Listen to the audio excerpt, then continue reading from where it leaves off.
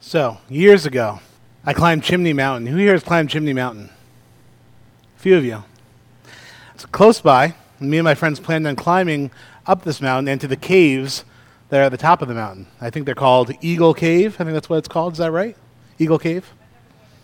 Never went into the cave. Were you too freaked out? No, I didn't have time. Didn't have time, okay.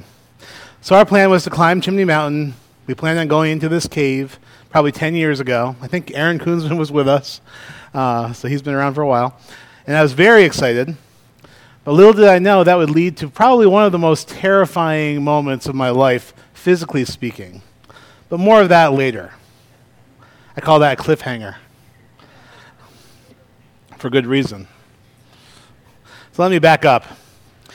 Years ago, I went on an early spring camping trip with my friends in the end of March.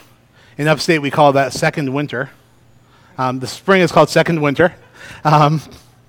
And there was this tiny bit of snow at the bottom of the mountain that we were climbing.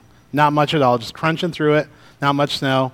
I'm an inexperienced hiker, inexperienced camper at this point. I just saw this snow on the ground. And I judged the whole trip based on the conditions of the snow on the ground at the bottom of the mountain. And I prepared accordingly, which is not good news. The sneakers I chose to wear to climb this mountain were not hiking boots or hiking shoes, which I later was given as a gift by some lovely people who will remain nameless. They were not my best, even sneakers I used for everyday work. They were my worn-out sneakers. I didn't want to wear out my good shoes hiking up a mountain. And after all, there wasn't very much snow. My right shoe, the rubber was separated from the sole. And so up the mountain, I could just hear it slapping the bottom of my... Before I got married, I had terrible style clothing, and I wore things that were worn out. And some people can say amen to that who knew me before I was married. Thank you. Thank you very much. So you hear the shoes slapping. I wore a simple T-shirt, and over that was a fleece that had a tear in it. I had a big, goofy orange hat I got from my job at Walmart Distribution Center, which I wore in the freezer when I worked in the freezer on the forklift at the time. I had no backpack because I knew I could fit all of the stuff I was bringing. I was a minimalist, right? I could fit all of the stuff I was bringing into a giant JCPenney bag. I knew it wasn't a big deal. I had a giant cloth sleeping bag. You know those kind that are very porous? Like they're like a paper towel, more or less? Stuffed that in my bag, along with a couple other things, a couple necessities like a guitar. I definitely was prepared for the march conditions at the top of the mountain at this point. Getting up was tough. The snow got deeper and deeper, and pretty soon we were what's called, I think, post-holing, where your leg is going all the way into the snow up to your knees, and you're just going to up a mountain. Again, I could hear my sneaker just flip. There's ice getting inside of my sock at this point. This is day one for a 3-day trip. When I got to the top of the mountain, I set up a tent on a downhill area, which I now realize was a runoff. That was a mistake. It rained the first night we slept there. And I woke up, and from my knees down, in the middle of the night, the fabric of my sleeping bag was drenched in freezing water from my knees down. So I did what any smart person would do. I pulled myself up the hill, as far as I could, and I curled up in the first part of my sleeping bag to keep warm. The next morning, after a not-so-good night's sleep, I dragged my sleeping bag outside the tent to hang up to dry, hopefully for the next night by the fire. And when I pulled up the sleeping bag, there was literally water flowing through my tent because it was a runoff. The tent was not waterproof. I came around the campfire, and I guess I was sitting very still, and I was very quiet. Everyone was happy, lively, having their morning coffee. Everyone who knew what they were doing. And my friend said, "Hey, Nate, are you okay?" And I said, "I'm fine. I don't like to be a burden to anybody. I'm totally fine." I thought I was fine. "No," he said, "you are shivering, and your lips are not the right color. So I think you're getting hypothermia." And Mom, if you're listening to this online, I'm sorry.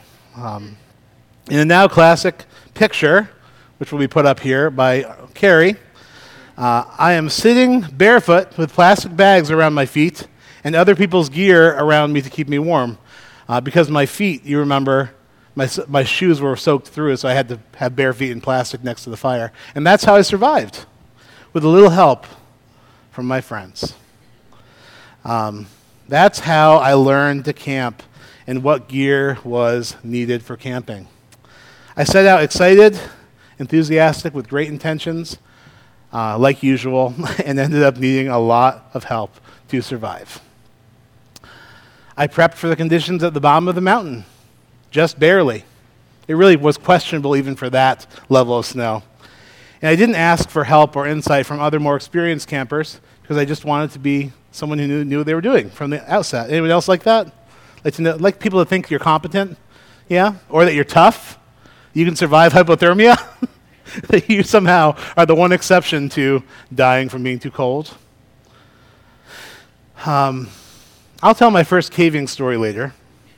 But this story illustrates something like what Jude, probably who was the brother of Jesus Christ, younger brother, Jesus was the oldest, was trying to illustrate in his letter.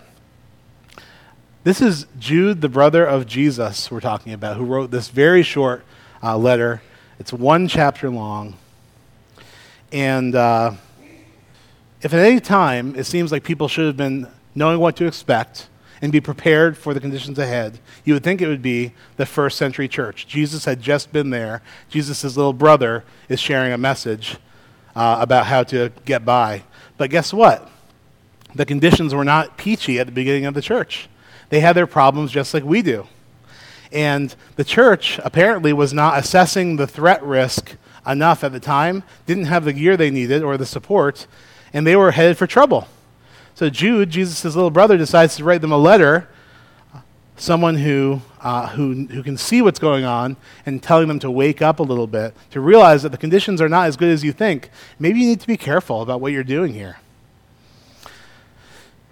Just because there's a little bit of snow on the bottom of the ground, it doesn't mean that when you get up to the top that conditions are going to be favorable. You have to equip yourself for the journey. So in this short letter, Jude tells us some of the dangers we will encounter as Christians, and then offers some tools to help us, and also to equip us to help others to make it on this journey of faith. And all of this is quite relatable to the world we live in. Like many things in the Bible, there's not much mystery as to how this applies to us, because in our hearts, us humans are kind of don't change very much. The forms change, but the stuff that trips us up remains remarkably the same. So we're going to read Jude 1 to 16, and then talk about it. Jude, a servant of Jesus Christ and a brother of James, to those who have been called, who are loved by God the Father and kept by Jesus Christ, mercy, peace, and love be yours in abundance. Dear friends, although I was very eager to write to you about the salvation we share, I felt I had to write and urge you to contend for the faith that was once for all entrusted to the saints. You hear this? Jude was ready to write a letter about something completely different, and he realized there's an emergency coming. I got to write about something different. I got to equip these people for what's ahead. What's the problem? Verse 4, for certain men whose condemnation was written about long ago have secretly slipped in among you, the church. They are godless men who change the grace of our God into a license for immorality and deny Jesus Christ, our only sovereign and Lord. Though you already know all this, I want to remind you that the Lord delivered his people out of Egypt, but later destroyed those who did not believe. And the angels who did not keep their positions of authority but abandoned their own home, these he has kept in darkness, bound with everlasting chains for judgment on the great day. In a similar way, Sodom and Gomorrah and the surrounding towns gave themselves up to sexual immorality and perversion. They serve as an example to those who suffer the punishment of eternal fire.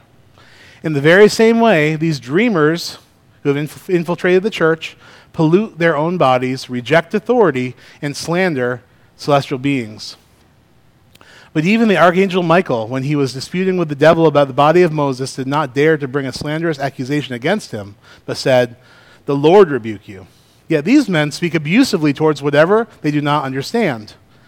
And what things they do understand by instinct, like unreasoning animals, these are the very things that destroy them. So these are mockers, people that just make fun of the things of God. They're cynical. Woe to them! They have taken the way of Cain. They have rushed for profit into Balaam's error. They have been destroyed in Korah's rebellion. These men are blemishes at your love feasts, eating with you without the slightest qualm, shepherds who feed only themselves. They are clouds without rain, blown along by the wind, autumn trees without fruit and uprooted, twice dead. They are wild waves of the sea, foaming up their shame, wandering stars for whom blackest darkness has been reserved forever. Enoch, the seventh from Adam, prophesied about these men. See, the Lord is coming with thousands upon thousands of his holy ones to judge everyone and to convict all the ungodly of all the ungodly acts they have done in the ungodly way, and all the harsh words ungodly sinners have spoken against him. These men are grumblers and fault-finders. They follow their own evil desires. They boast about themselves and flatter others for their own advantage. So Jude waxes poetic in this passage, talking about the threat that's infiltrated the church, the types of people that have come into the church. N.T. Wright describes these people very well, and I get this from him. He says, find people who today are saying that God loves everyone exactly as they are, so everyone must stay exactly as they are, doing all the things they want to do, because God is so full of generosity that obviously he wants them to do that. Find such people, and you found those of whom Judah is writing. Now, there's truth in that statement, but there's also untruth. God does love everyone, and God receives people wherever they are in their journey and invites them into a journey of faith. But God does not want people to stay in their sin and even to continue the same way that they started. God wants people to grow. God wants people to, and God is full of generosity, but he doesn't want people to stay the same. What kind of a parent would God be, he's called the Father, if his desire was to bail us out of all of our troubles, and we never learn, and he just keeps on bailing us out, our character never improves? That's not who God is. But find the people that say that God loves everyone exactly as they are, and so they must stay the same, that God is so full of generosity that he wants them to stay the same. Find those people. You found the people to whom Judah is writing. Find the people who today are saying that Jesus is just one religious teacher among many, one way of salvation among others.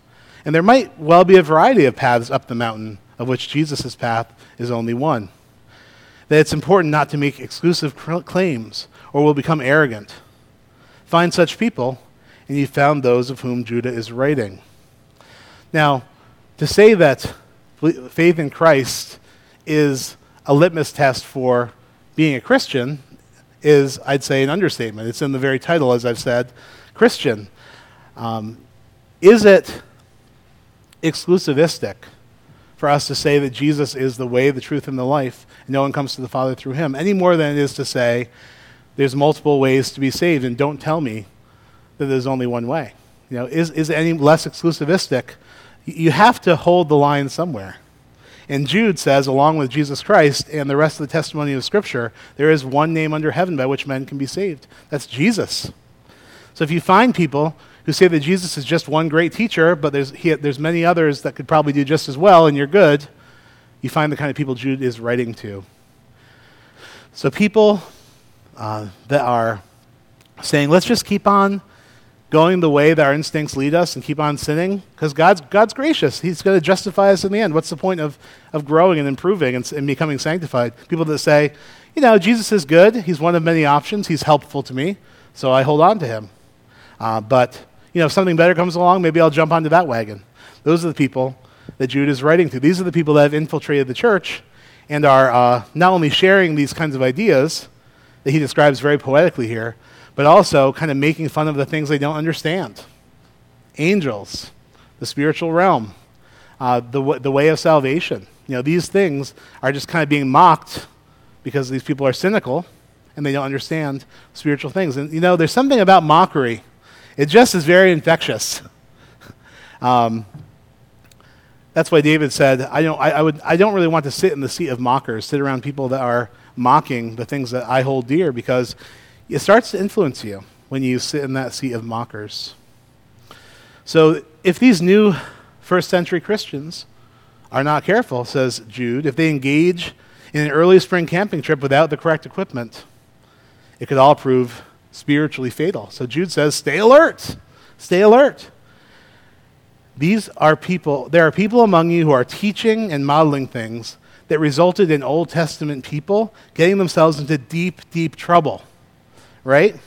What makes you think you will escape the same consequences as people that have done this stuff in the past if you do not keep on persevering in Christ? He cites tons of Old Testament examples, first of which is the Israelites delivered from Egyptian captivity. He said, God delivered these people in a great salvation, but then they grumbled against him and sinned against him, and they got the consequences for their actions. Just because God has saved you, it doesn't mean it's a license to keep on going the way you're going. There should be some level of gratefulness in us and joy in what God has done and continuing in what God has done. And verse 4 says, these certain individuals whose condemnation was written about long ago have secretly slipped in among you. They are ungodly people who pervert the grace of our God into a license for immorality. Like James Bond, a license to kill, right? I can kill anyone I want. That's like James Bond. This is a license for immorality these people had. No, Jesus forgives us. We're saved by grace. We have a license to kill, baby. Let's do whatever we want. Let's fill up in ourselves any behavior, follow any instinct. It's all good.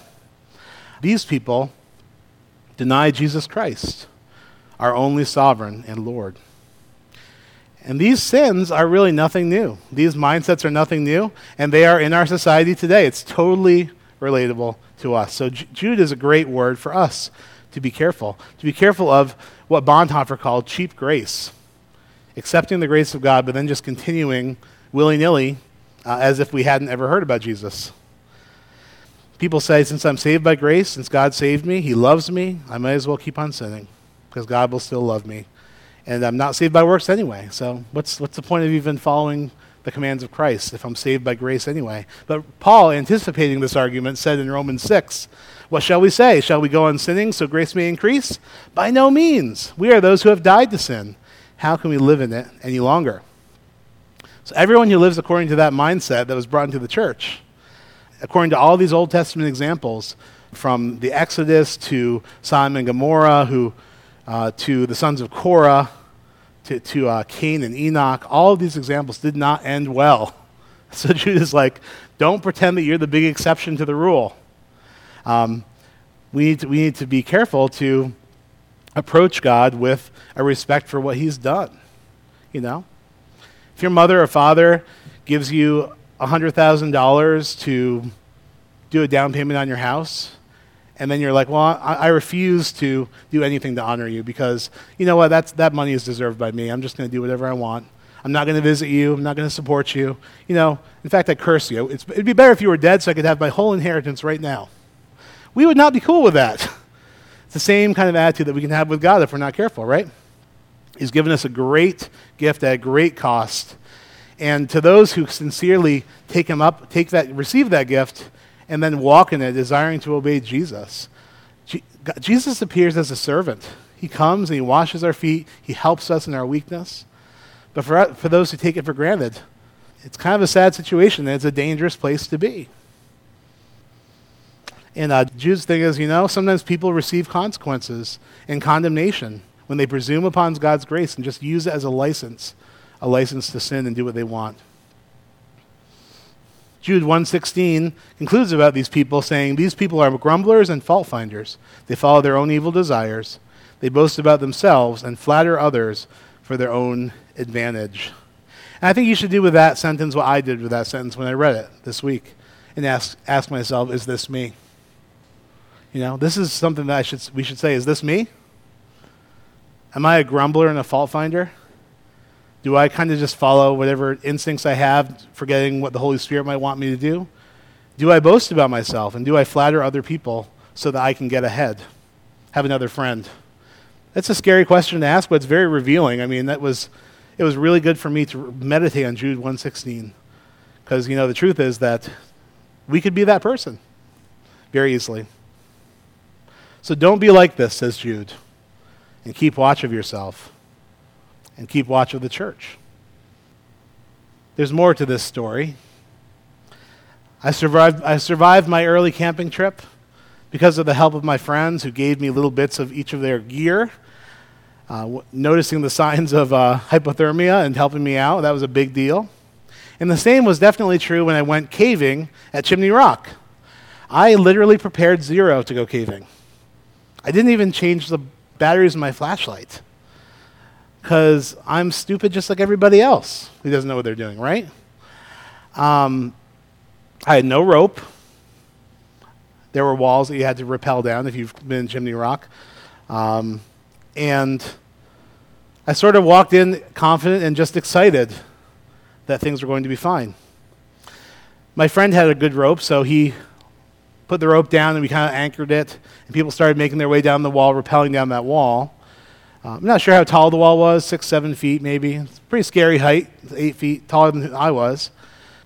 I started going down that wall and rappelling, but I was so terrified because I was slipping off this rope, I ended up yelling, "I'm going to fall!" And the guys caught me and sent me down below. And that was probably one of the most terrifying physical moments I had, except for my car accident that I was in, where I thought this might be the end of me walking around or being alive. And equally terrifying was the thought, now I have to climb up this wall later on when I go back out of this cave. That was equally terrifying for me. Later in that exploration, as we walked through these tunnels, things got really kind of narrow in there. Finally, we're in this great room. It's a big room, you think. You look around with your flashlight. My flashlight's batteries were fading out, so I couldn't see very well in there. And so I ended up linking up with a friend who led me out to safety, but not before climbing up that horrible wall with the help of literally everyone to get up on that wall again, boosting me and pulling me like I was a sack of flour. Very humbling, very humbling. It's very fearful and disorienting to be in a cave. It's very fearful to be that high up and not know if you're going to be caught. And the moral of the story here is that we need help.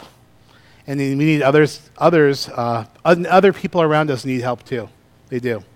In this walk of faith, we need help and other people need help. God loves to help people. But let me tell you a little secret about God that I get from the Bible and from my life experience. As much as God loves to help people, God loves to help people through people. God loves to equip people to be his hands and feet and to help.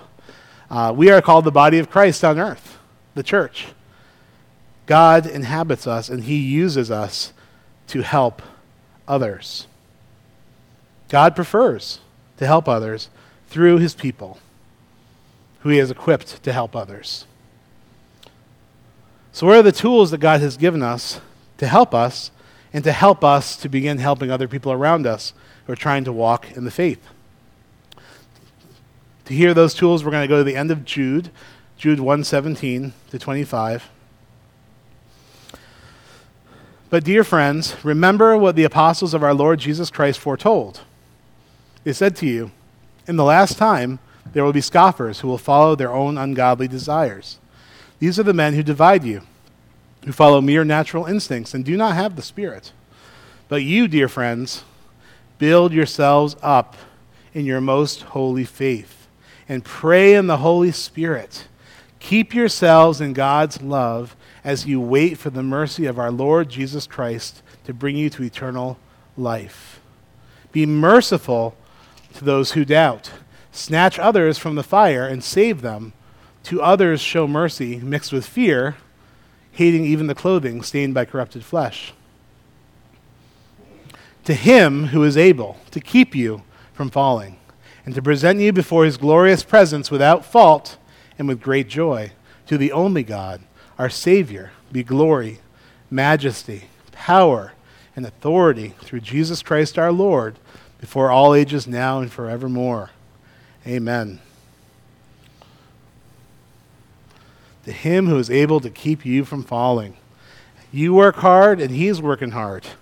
Draw near to him, he draws near to you. When you work for God, he begins to work for you.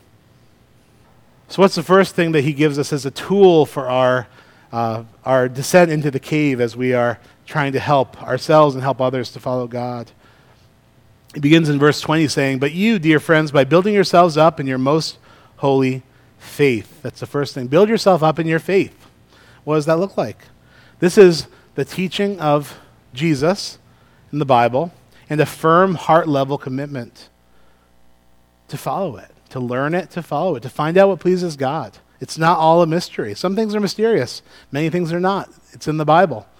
and can be found in prayer and study.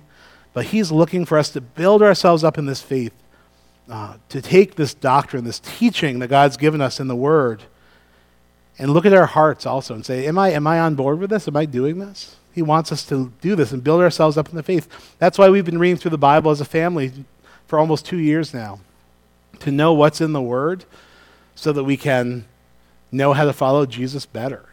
That's what we're doing. And we are in Job right now. If you want to jump in for the last 2 months, you know what? Well, that's a victory lap. Finish with us. Look on your bulletin. There is a reading plan that tells you where we are in Job. Just jump in. There's an app for your phone. Know the Word. Build yourself up in your faith. What things would build up your faith? Being in the Word, prayer, wisdom, checking your heart, spending time in silence and stillness before God, asking Him to help you and judge your motives and help you to see where you're at, sitting with that passage from Jude 1:16, asking God, is this me? Am I a fault finder, a grumbler, just following my own evil impulses, boasting about myself, and then only complimenting others to make myself feel or look better? You know? Build up your faith. Second recommendation is praying in the Holy Spirit. This is something that's loaded probably culturally, where you're like, wow, this sounds like a different type of church than I'm used to. I don't know how to pray in the Spirit. I will be the first to admit that prayer is a great mystery. Prayer is a mystery, how it works, how it accomplishes what it accomplishes. But just because we do not completely understand how something works, it doesn't mean we shouldn't be committed to it and persist in it. Prayer is something that the Bible tells us to bring before God as an act of worship. And as we pray sincerely, and as the Word says, the Holy Spirit brings forth groans that our words could not express. It's praying in the Spirit. Getting in touch with the Holy Spirit, Christ in you. If you are a follower of Jesus Christ, Jesus is within you by His Spirit. And as you pray before God faithfully, even if you're not feeling anything, the Spirit begins to intercede for you in words that groans cannot express. And as we pray in the Holy Spirit, as these prayers come from within us, as we spend time in prayer, just putting time in, God's protecting, sustaining love and power is drawn into our lives and into the lives of the people we're praying for. This is something we believe. Prayer is the primary work of the people of God. We have a Wednesday prayer time at 11:15. We spend a couple hours in prayer. And we could do a lot of stuff with those 2 hours. You could all do a lot of stuff with the time you'd be praying, right? Just let's not pray, let's do other stuff. But if you believe that prayer is powerful and changes things, if you believe that you are drawing into your life what you need from God and drawing into someone else's life what they need from God, it's this powerful time of growing and understanding and connecting with God.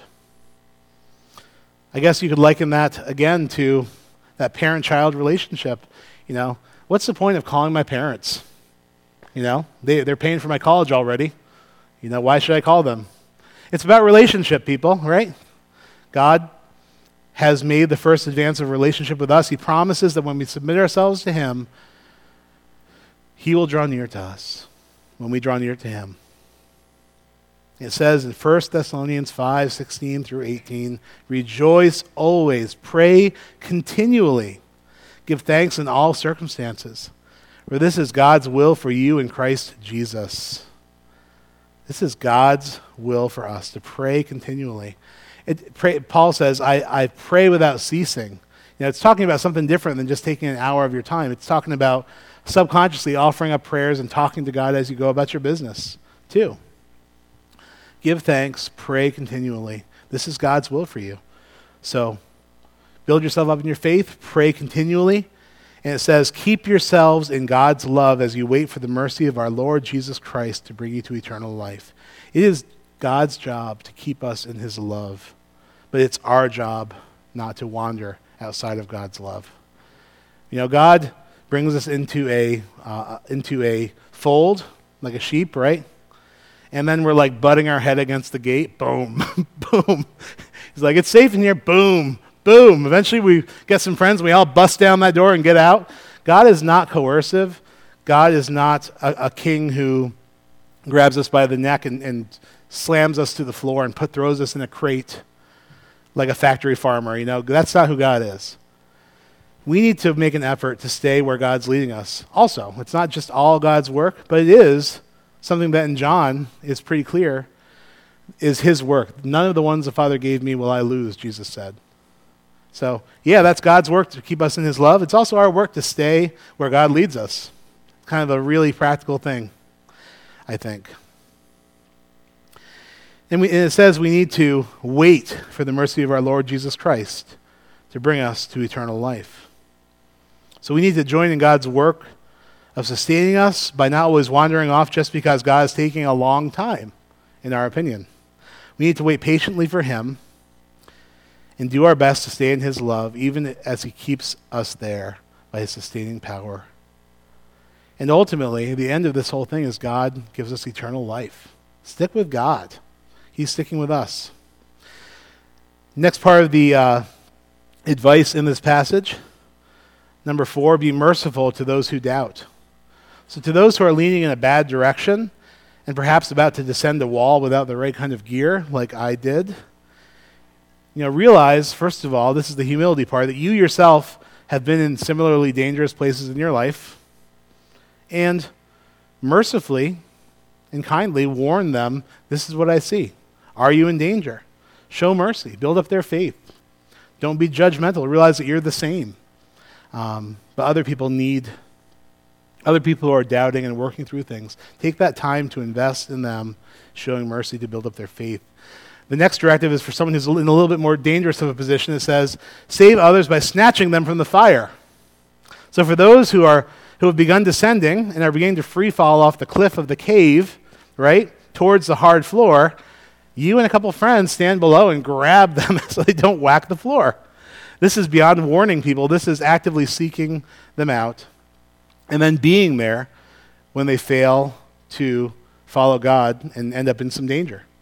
This is another merciful, gracious thing we can do for people, because we all have been in bad places, and we've all not taken the advice of godly friends and mentors, and we've all put ourselves in terrible positions, right?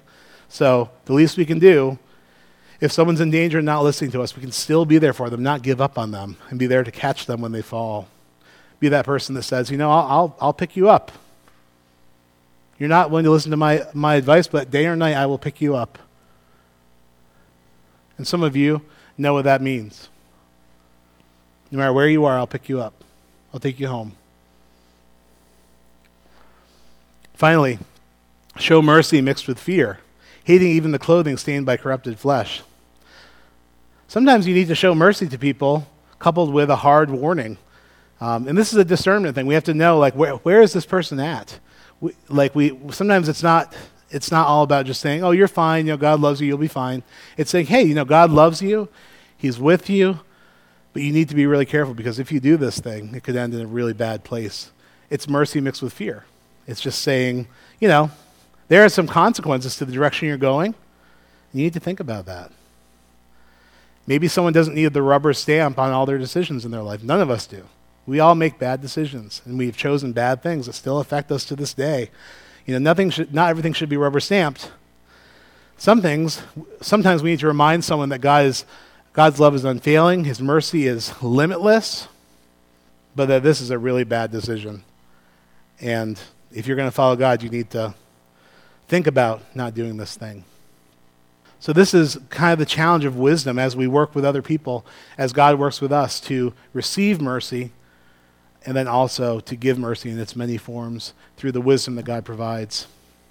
And my favorite part of this passage that just really gets to me is the doxology. And this is where it takes the focus off of what we can do to receive from God and what we can do to help other people, and reminds us who is the one that's working out our salvation for us, and that is God. To him who is able to keep you from falling and to present you before his glorious presence without fault, with great joy, to the only God, our Savior, be glory, majesty, power, and authority through Jesus Christ our Lord, before all ages, now and forevermore.